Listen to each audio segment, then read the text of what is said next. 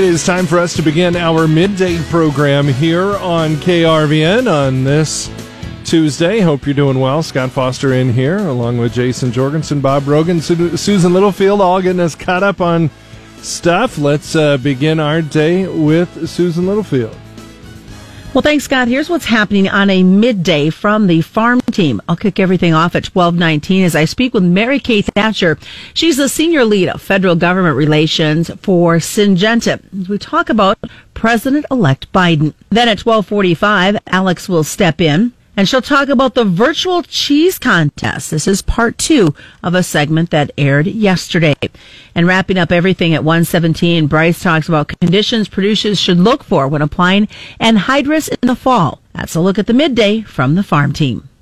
All right, very well. Thank you, Susan. Appreciate it. We turn it over to Jason Jorgensen. Jason, I talked a little bit to Phil Truax. Boy, the DHMs are sure going to be tough for schools this year. Yeah, they're trying to find a way to have high school basketball and winter sports in general.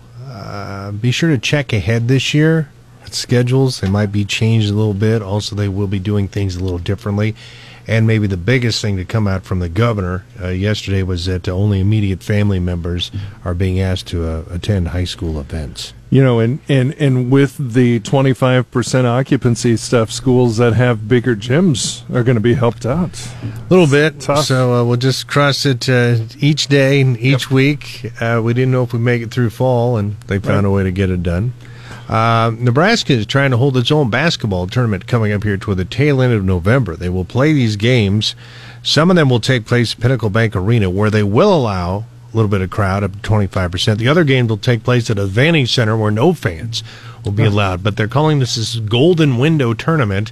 Happens November 25th through the 29th. Also, speaking of basketball, the MIAA preseason men's and women's basketball polls are out. UNK women should be pretty good. Yeah. They won 26 games a year, and Coach Amy brings back everybody and some talented newcomers. They are predicted to finish second in the conference standings.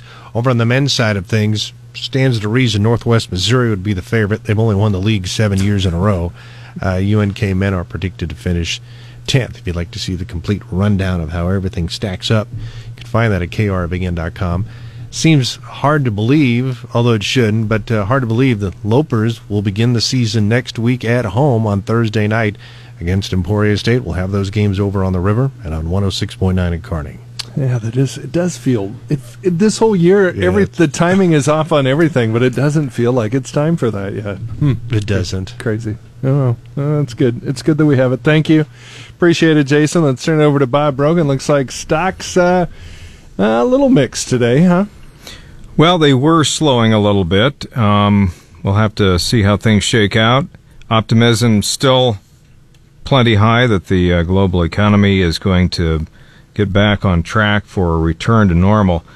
It is the second day that rising hopes for a COVID-19 vaccine have investors reordering which stocks they see winning and losing.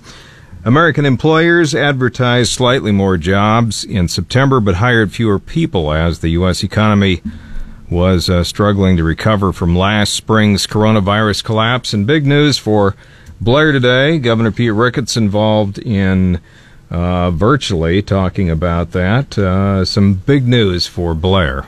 All right, let's continue our midday with Clay Patton. As we go now to Mike Zuzolo, Global Commodity.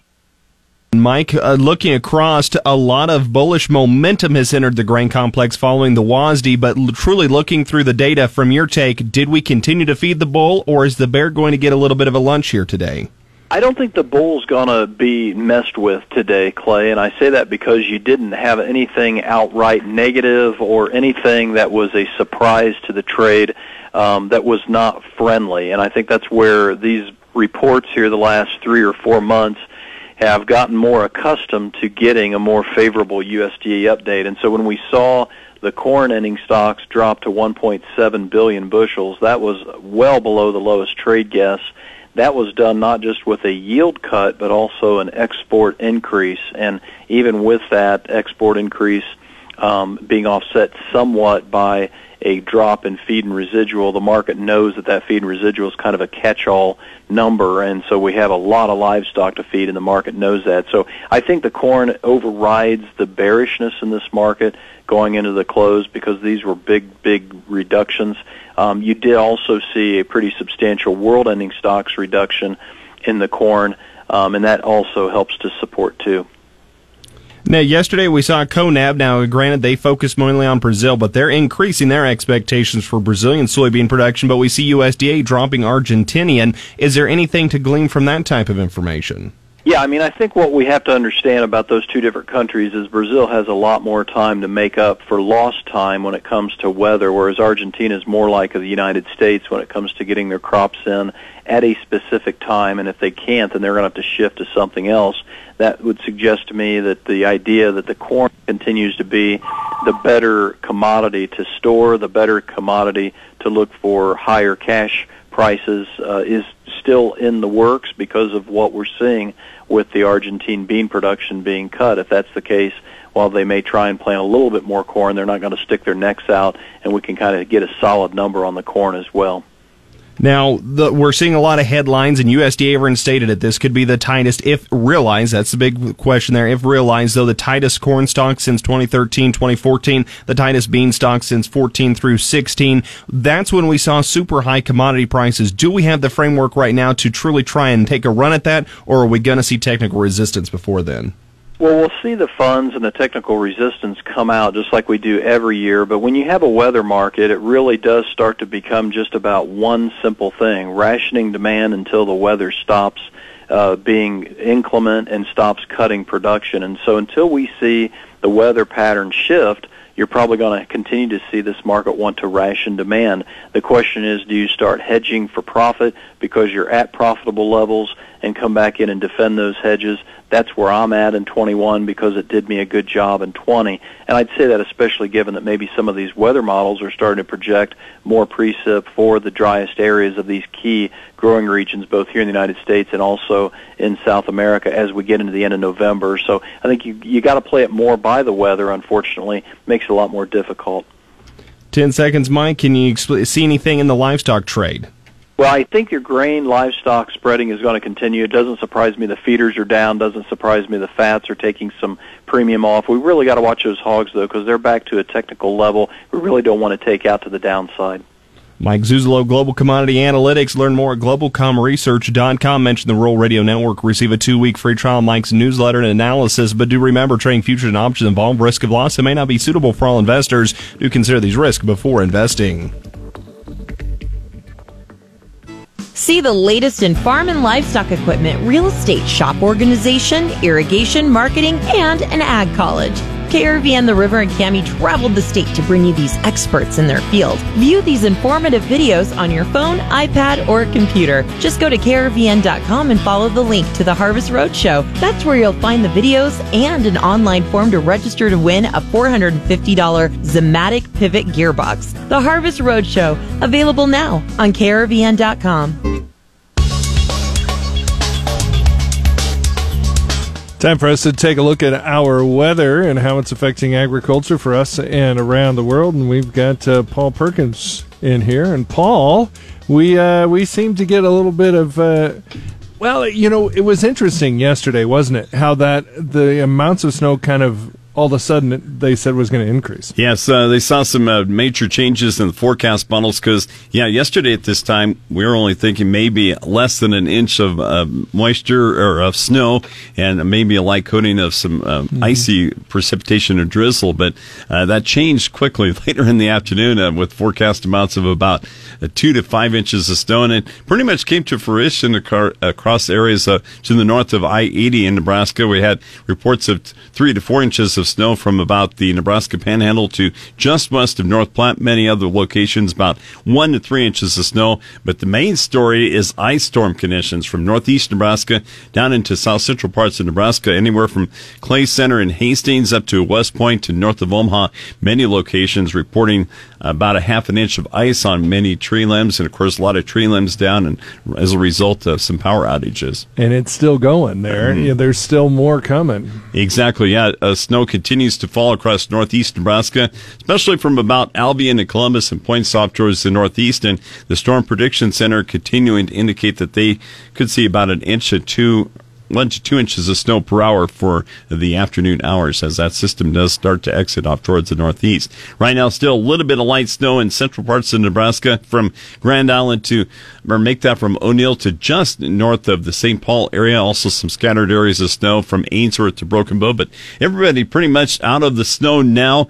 Temperatures are continuing to be into the upper 20s to the low 30s, and actually starting to see some sunshine from North Platte and McCook on into the western half of Kansas. Our skies will continue to clear through tonight as high pressure moves overhead and low pressure exits to the east. A hard freeze likely tonight with overnight lows on into the 20s. With westerly downslope winds, our temperatures will be much warmer for tomorrow, but still slightly cooler than normal. Thursday will be cooler with highs in the 40s when a cold front dives to the south. A sustained warming trend gets underway for Friday and lasts all the way through early next week. Slightly cooler than normal temperatures for Friday will warm to seasonal to levels over the weekend. Slightly milder than normal temperatures are expected by early next week. A moisture-starved disturbance could bring us a quick shot of some rain or snow by Friday night. In our long-term forecast, warmer than normal temperatures very likely for Nebraska, Kansas, and the rest of the central and eastern U.S. for Sunday through November 23rd. Nebraska and Kansas likely to be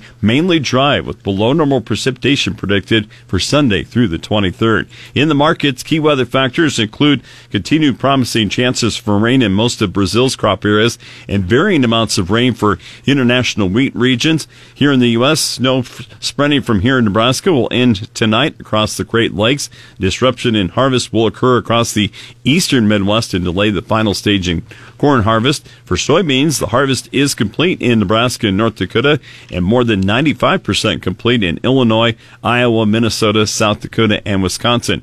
In the southeast plains, the week ahead features periods of showers, further improving their weak conditions ahead of dormancy. For the western sectors of the southern plains, they will remain mainly dry or with only light precipitation. More than a fifth of the winter wheat is rated very poor to poor in Nebraska, Colorado, Kansas, and Texas. Russian wheat areas will continue to be mainly dry through the coming week, where wheat is still likely to go dormant with soil moisture deficits.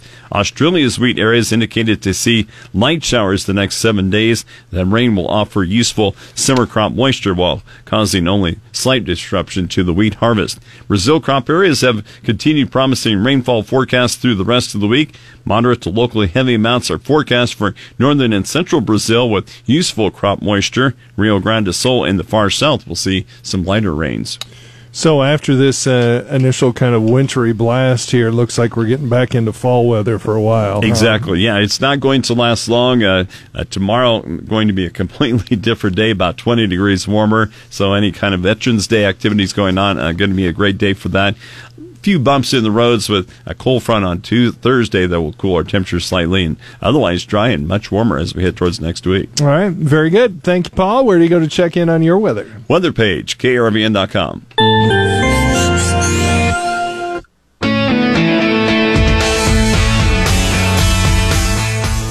We're now a week post-election, and the talk about what's going to happen with regulations is circulating around the mainstream media. Good afternoon. I'm Susan Littlefield on the Rural Radio Network. Mary Kay Thatcher is the senior lead of federal government relations with Syngenta. She talks about these regulations and President-elect Biden. I think Biden also will be very pushed by the progressive side of the Democrats to rule in their favor on executive orders and new regulations. And certainly when you come to agriculture, and we think one of the issues that triggered farmers most in this election was what's going to happen at EPA. Will a new administrator roll back some of those regulations that Trump put in place that we really like, things like Waters of the U.S., things like approving the registration of dicamba? What will happen?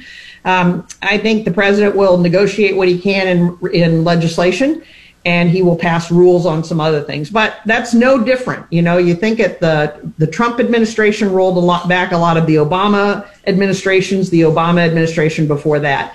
And keep in mind, one of the big things, and this is getting into the technicalities, but those of you who work in politics on a daily basis will remember we do have something called the Congressional Review Act. Which means they can look at regulations and overturn them. With only a majority in the Senate and the House for up to 60 legislative days. Well, because the House and Senate haven't been in session very much, those 60 legislative days will actually reach back to July 1st of 2020. So there's going to be plenty of opportunities for them to look at major regs, those over 100 million, and decide to pull them back.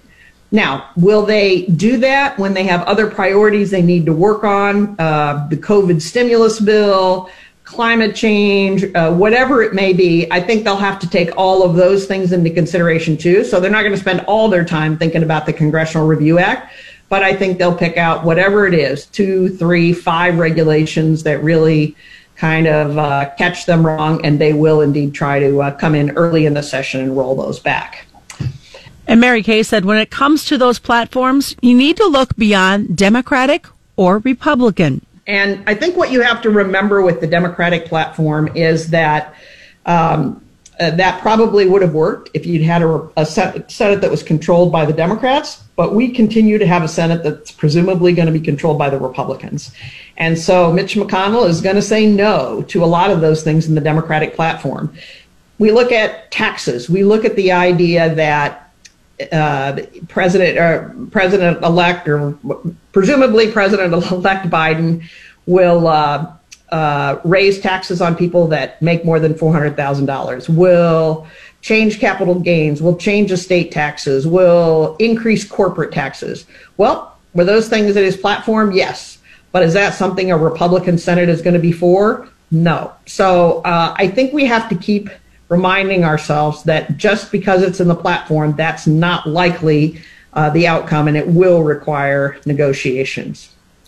Are there any other priorities that the president-elect might be looking at when it comes to agriculture?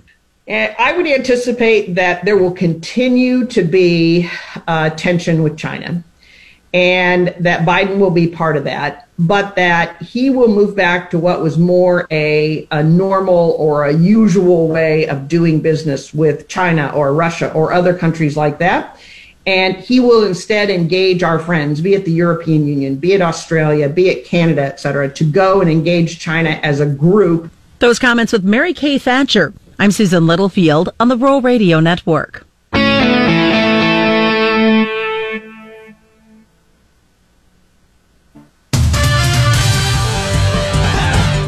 12:24, time for us to check in on sports. Here's our sports director, Jason Jorgensen. Hey, thanks, Scott. Well, the MIAA released its preseason women's and men's basketball polls today. The UNK women are picked to finish second in the league standings, while the men are 10th. Emporia State is a favorite to win the women's championship. Fort Hays State is picked to finish 5th. Now, for the men, Northwest Missouri, who's won the league title 7 years in a row, is a big-time favorite. Fort Hays State is picked 7th. The UNK women and men are set to start the season next Thursday at home against Emporia State. We will have those games for you on 93.1 The River and 106.9 in Kearney. The Golden Window Classic, a multi-team college basketball event, will be held in Lincoln, Pinnacle Bank Arena, and the Bob Devaney Sports Center, November 25th through the 29th. This year's event will feature some of the top teams in college basketball, including LSU, St. Louis, Northern Iowa, Nebraska, and many more. Tickets will go on sale this week for the event for the games at Pinnacle Bank Arena only, and the arena will be open to 25% capacity. Fans will not be allowed at the Devaney Sports Center. Associated Press's preseason top 25 college basketball poll has Gonzaga number 1 for the first time. Baylor was a close second, followed by Villanova and Virginia. Iowa is 5th, behind National Player of the Year contender Luka Garza. The rest of the top 10 has KU, Wisconsin, Illinois, Duke, and Kentucky. Speaking of Duke, the Blue Devils say they will open up basketball and winter sports seasons without fans in attendance. The school announced the decision today. It's an extension of the plan that's been in place for football and other fall sports due to the pandemic. The Blue Devils football team is playing in an empty stadium in Durham, North Carolina, featuring only fan cutouts in the stands. Well, the attorney representing 8 black former Iowa football players who allege racial discrimination during their time with the Hawkeyes withdrew his client's demand for a $20 million settlement. Demario Solomon-Simon says he will still move forward with the lawsuit. The players' initial demands also called for the firings of head coach Kirk Ferentz, offensive line coach Brian Ferentz, and athletic director Gary Barta. That is a look at sports. For more, you can find it anytime at krvn.com. I'm Jason Jorgensen.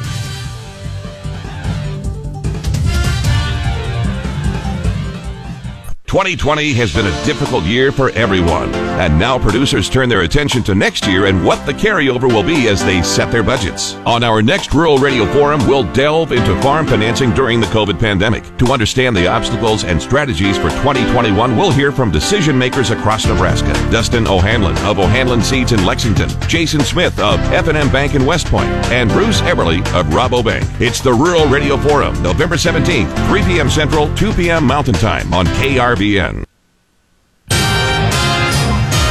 It is time for us to take a look at our news and see what's going on around the world and around our area, and that means it's time for Ellen Simmons. Hello, Ellen. Hello. How are you today? I'm good. How are you? We don't get to do this a whole lot again, so but that's okay. We kick Tyler to the curb once in a while, and yes. We get to do that. So, anyway, you got lots of news ahead of you. Go ahead. Well, Governor Pete Ricketts on Monday announced new directed health measures to slow the spread of the coronavirus pandemic. Ricketts invited Kurth Brasher, Vice President for Institutional Advancement at Concordia University in Seward, to talk about his own battle with COVID-19 and the scary symptoms he experienced from it. Brasher says all the guidelines from the governor and health experts are important.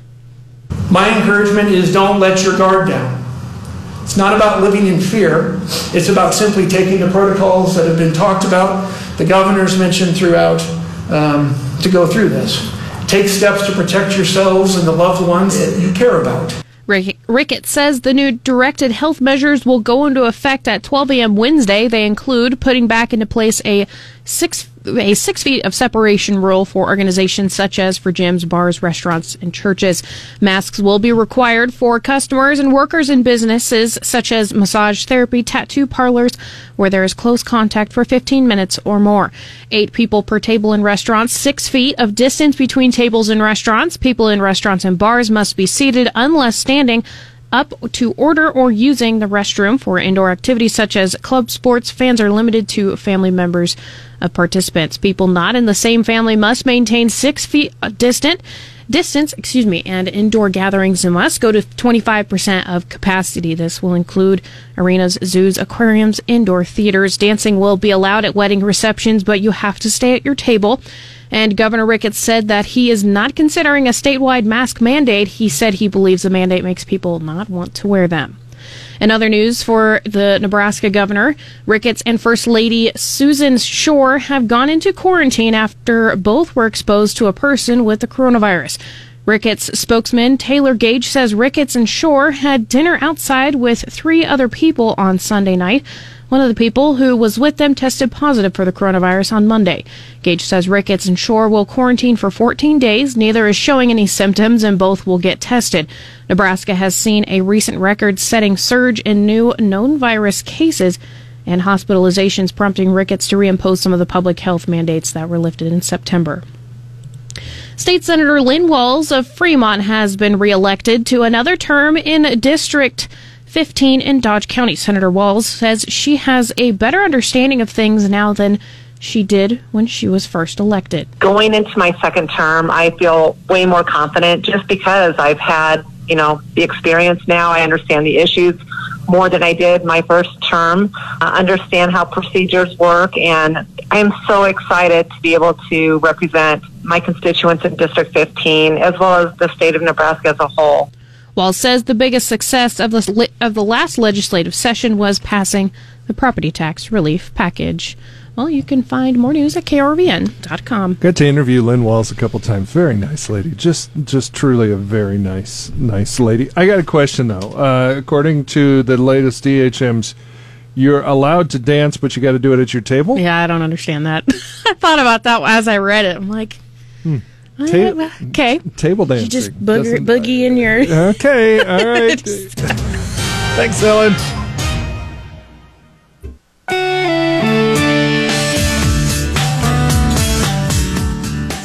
Well, thanks so much for tuning in to part 2 of our conversation with our guests from the National Milk Producers Federation. We're once again joined by Jamie Jonker, who is the Vice President of Sustainability and Scientific Affairs, and also Michaela Hanselman. She is the Manager of Regulatory Affairs, both with the Federation. We left off our conversation yesterday talking about your guys' virtual cheese contest, and today we're kind of going to transition our conversation from the cheese contest and how that fits into the status of the U.S. dairy industry. So, Jamie, we'll begin this conversation with you. As you've seen the dairy industry decline in the number of small family farms and, subsequently an increase in the bigger farms, what are some of the things that you've been hearing from dairy producers that they're looking forward to in the U.S. dairy industry? I think one thing that we have to recall is that consolidation has been happening for about 100 years, not just in dairy, but across all agriculture. Still about 97.5%, 98% of dairy farms are family-owned. It's just that sometimes those family farms look different than what a farm did 30 or 40 years ago. So I think we need to keep that in mind. That being said, certainly the places that people are eating cheese and drinking dairy and having ice cream are certainly right now a lot different than they were back before March. And we've seen an amazing transformation in how and where food is being delivered to folks. Used to be about 50% of consumer dollars on dairy were spent out. That's dramatically changed. It's the vast majority is now done at the supermarket or through online food deliveries.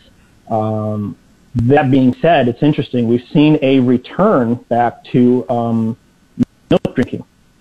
Milk consumption has been on decline for about 40 years in the U.S. And this year it looks like we're actually going to probably have about a 4% increase. Not a large amount, but very different than the 2 to 5% decrease we've been seeing annually. I think that consumers are recognizing the nutritional package that milk has with 9 essential nutrients.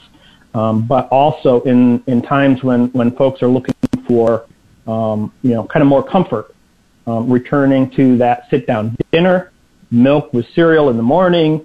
I think those things are changing some of the consumer attitudes about dairy as part of their diet. And I think more importantly, it's still recognized that dairy should be an important part of the diet.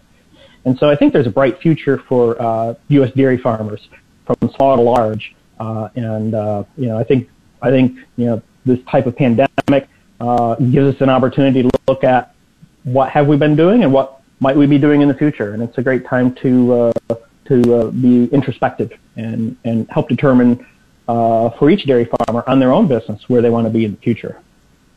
Awesome. And that goes right into, Michaela, what I was going to ask you. Taking in mind the dairy industry and the things that you want to keep doing in the future, how do you see everything that you've done this year impacting cheese contests in the future?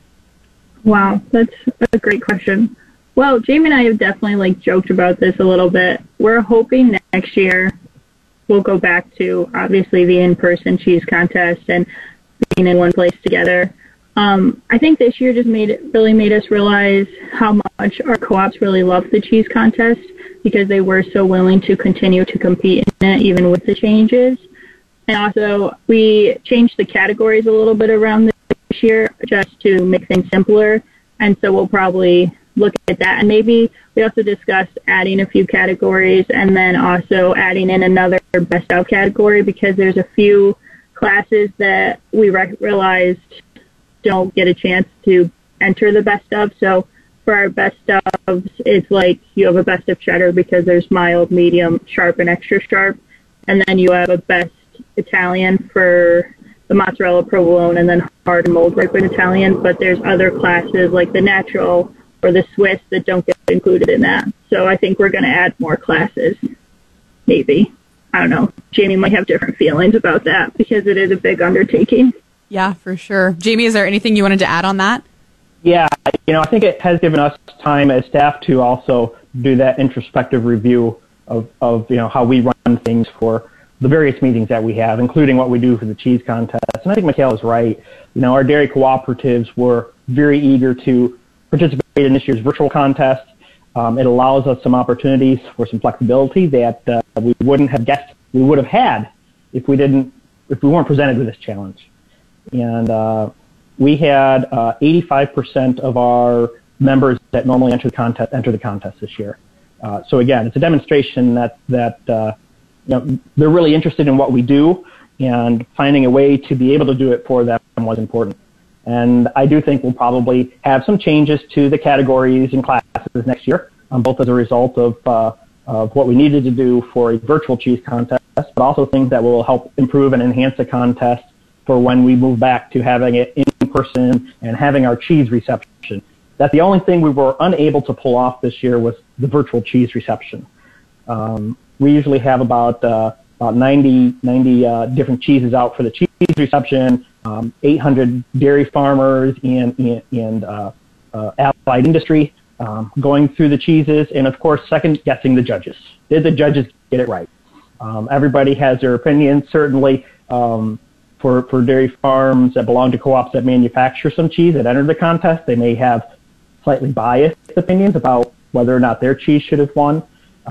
That's probably the only thing that I wish we could have figured out how to do with the virtual cheese contest, but to be able to get 90 different samples of cheese to 800 or more people, that's even more of a logistical challenge.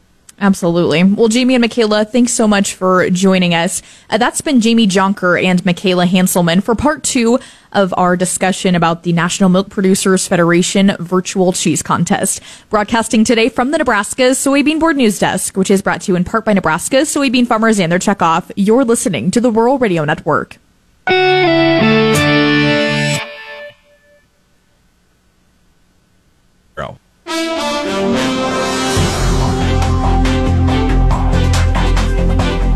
With the Business Report, I'm Bob Brogan. The big rally for markets worldwide is slowing, but optimism remains high that the global economy may still be on track for a return to normal. It's the second straight day that rising hopes for a COVID-19 vaccine have investors reordering which stocks they see winning and losing, and the rotations are leaving U.S. stock indexes mixed in early afternoon trading. Treasury yields and oil are holding most of their big gains from a day before or adding a little more amid the increased confidence in the economy. The S&P 500 was 0.1% higher, though the small movement belied plenty of churning underneath. American employers advertised slightly more jobs in September but hired fewer people as the U.S. economy struggles to recover from last spring's coronavirus collapse. The Labor Department says job postings rose to 6.44 million in September, up from 6.35 million in August. Employers hired 5.87 million workers, down from 5.95 million in September. There's some good business news for the community of Blair and Nebraska in general. Governor Pete Ricketts relayed news of Dollar General Corporation's plans to build a state-of-the-art distribution center in Blair. The facility, which will include dual capabilities between the company's dry and DG Fresh supply chain operations, represents an $85 million investment from the major retailer in Washington County and is expected to create 400 new jobs at full capacity. Construction is scheduled to begin next month, with completion slated for 2022. Ford plans to add 350 jobs at 2 U.S. factories to meet expected demand for electric vehicles that haven't gone on sale yet. The automaker saying today will add 150 workers at its Kansas City assembly plant in Clacamo, Missouri. Another 200 workers will be hired at Ford's Electric Vehicle Center in Dearborn, Michigan. For the Rural Radio Network, I'm Bob Brogan. Our journey has ended, and KRVN, The River, and Cammie congratulate Rodney Barwick of Orleans. Awesome. Man, that just made my year. This is great. He's the new winner of the 2020 Chevrolet Blazer, blazing new trails thanks to these sponsors: Lexington Regional Health Center, Cornerstone Bank, member FDIC, with 43 locations serving Nebraska, Nutrien Ag Solutions, and Heartland Chevrolet in Buick, Lexington. Watch the giveaway on the Fun and Games page at KRVN.com. Knowing the right conditions for fall field work. I'm Bryce Duskett reporting on the Rural Radio Network. As harvest is drawing to a conclusion across Nebraska, many producers will now look toward fall fieldwork, including applying anhydrous. Late last week, I caught up with Aaron Nygren, a Nebraska Extension educator, to discuss what to look for when determining the right conditions. I think just the one thing about fall application, we do it a lot because anhydrous typically is cheaper this time of year. It spreads out the workload. But we want to try to move toward a direction where we maybe reduce the amount that we rely on that. So maybe we look at doing more of a split application. We put down a base rate in the fall and then come back with something in season. We've just seen that today's hybrids, they need more nitrogen later in the season. So we'll always worry with, anhydrous ammonia. If we put all up in the fall, are we going to have enough left by the time we get to the end of the season? So, like I say, I know there's lots of reasons we do it. Just we'd like to start moving in a direction, using more variable rate, looking at inhibitors. So there's things we can do to increase the chance of that nitrogen being there. Just try to be good stewards, I think, is the main thing. What are some of the factors when we talk about too dry at the moment? How do you know if it's too dry, or what are the things you look for in a field to know whether you should be able to apply or not? The big thing is you don't want to see a lot of clods. If you're using a shank, and you're seeing a lot of clods and that looks like it's not really maybe sealing there, those clods will let the ammonia actually escape. So we want to avoid that. So if you're pulling up some big chunks, things like that, if you're breaking bolts, probably a sign maybe we should hold off for now. The other challenge then, we have a fair amount of guys using more of just a Coulter system anymore. So with those, we want to make sure we can still get deep enough that we're going to get that sealed. Since ammonia is going to move somewhat in the soil, as it is drier, it's going to move a little bit more. Well, I'm sure another thing to think about this time of year is the soil temp, and looking for right conditions on that front as well. Tell us, what is the right soil temp we should be looking for? And I know UNL has a few resources out there for producers on that front. So what we always recommend is you want 50 degrees or colder, and 50 degrees and then trending cooler. We don't want to say it's 49 and it's trending back up. So the reason we do that slows down the the nitrification process. So that makes sure that ammonium stays in the soil. When it's in the ammonium form, it's held by our soil particles. So then we can't lose that to leaching loss as it does when it converts to nitrate. Typically, a lot of NRDs will maybe have a November 1st. You can't apply until then anyway, because that's typically when our soils are going to be at that 50 degree or cooler temperature. I've seen some producers also with some nice weather here spreading dry fertilizer. Is there any considerations producers should be thinking about if they're doing that application method? Really, the main thing there is just sometimes wonder, if we spread in the fall, do we count that nitrogen or not? Now, given how dry we are, the chances of a lot of leaching losses for some of that nitrate that might be present in that is fairly low. So I would much rather do it now before we have frozen soil and snow on the ground. Then we see a lot of times in the winter we'll be spreading on snow. We always worry about that because that has a bigger potential loss. If that's sitting on top and then we get that rapid warm up and we get some water moving, then we might see some loss. But right now is really a pretty good time for dry fertilizer. Nebraska Extension educator Aaron Nygren, our guest here on the Rural Radio Network as we discuss the right conditions for fall field work. Broadcasting from the Nebraska Soybean Board Studio, which is brought to you in part by Nebraska soybean farmers and their checkoff, I'm Bryce Duskett reporting.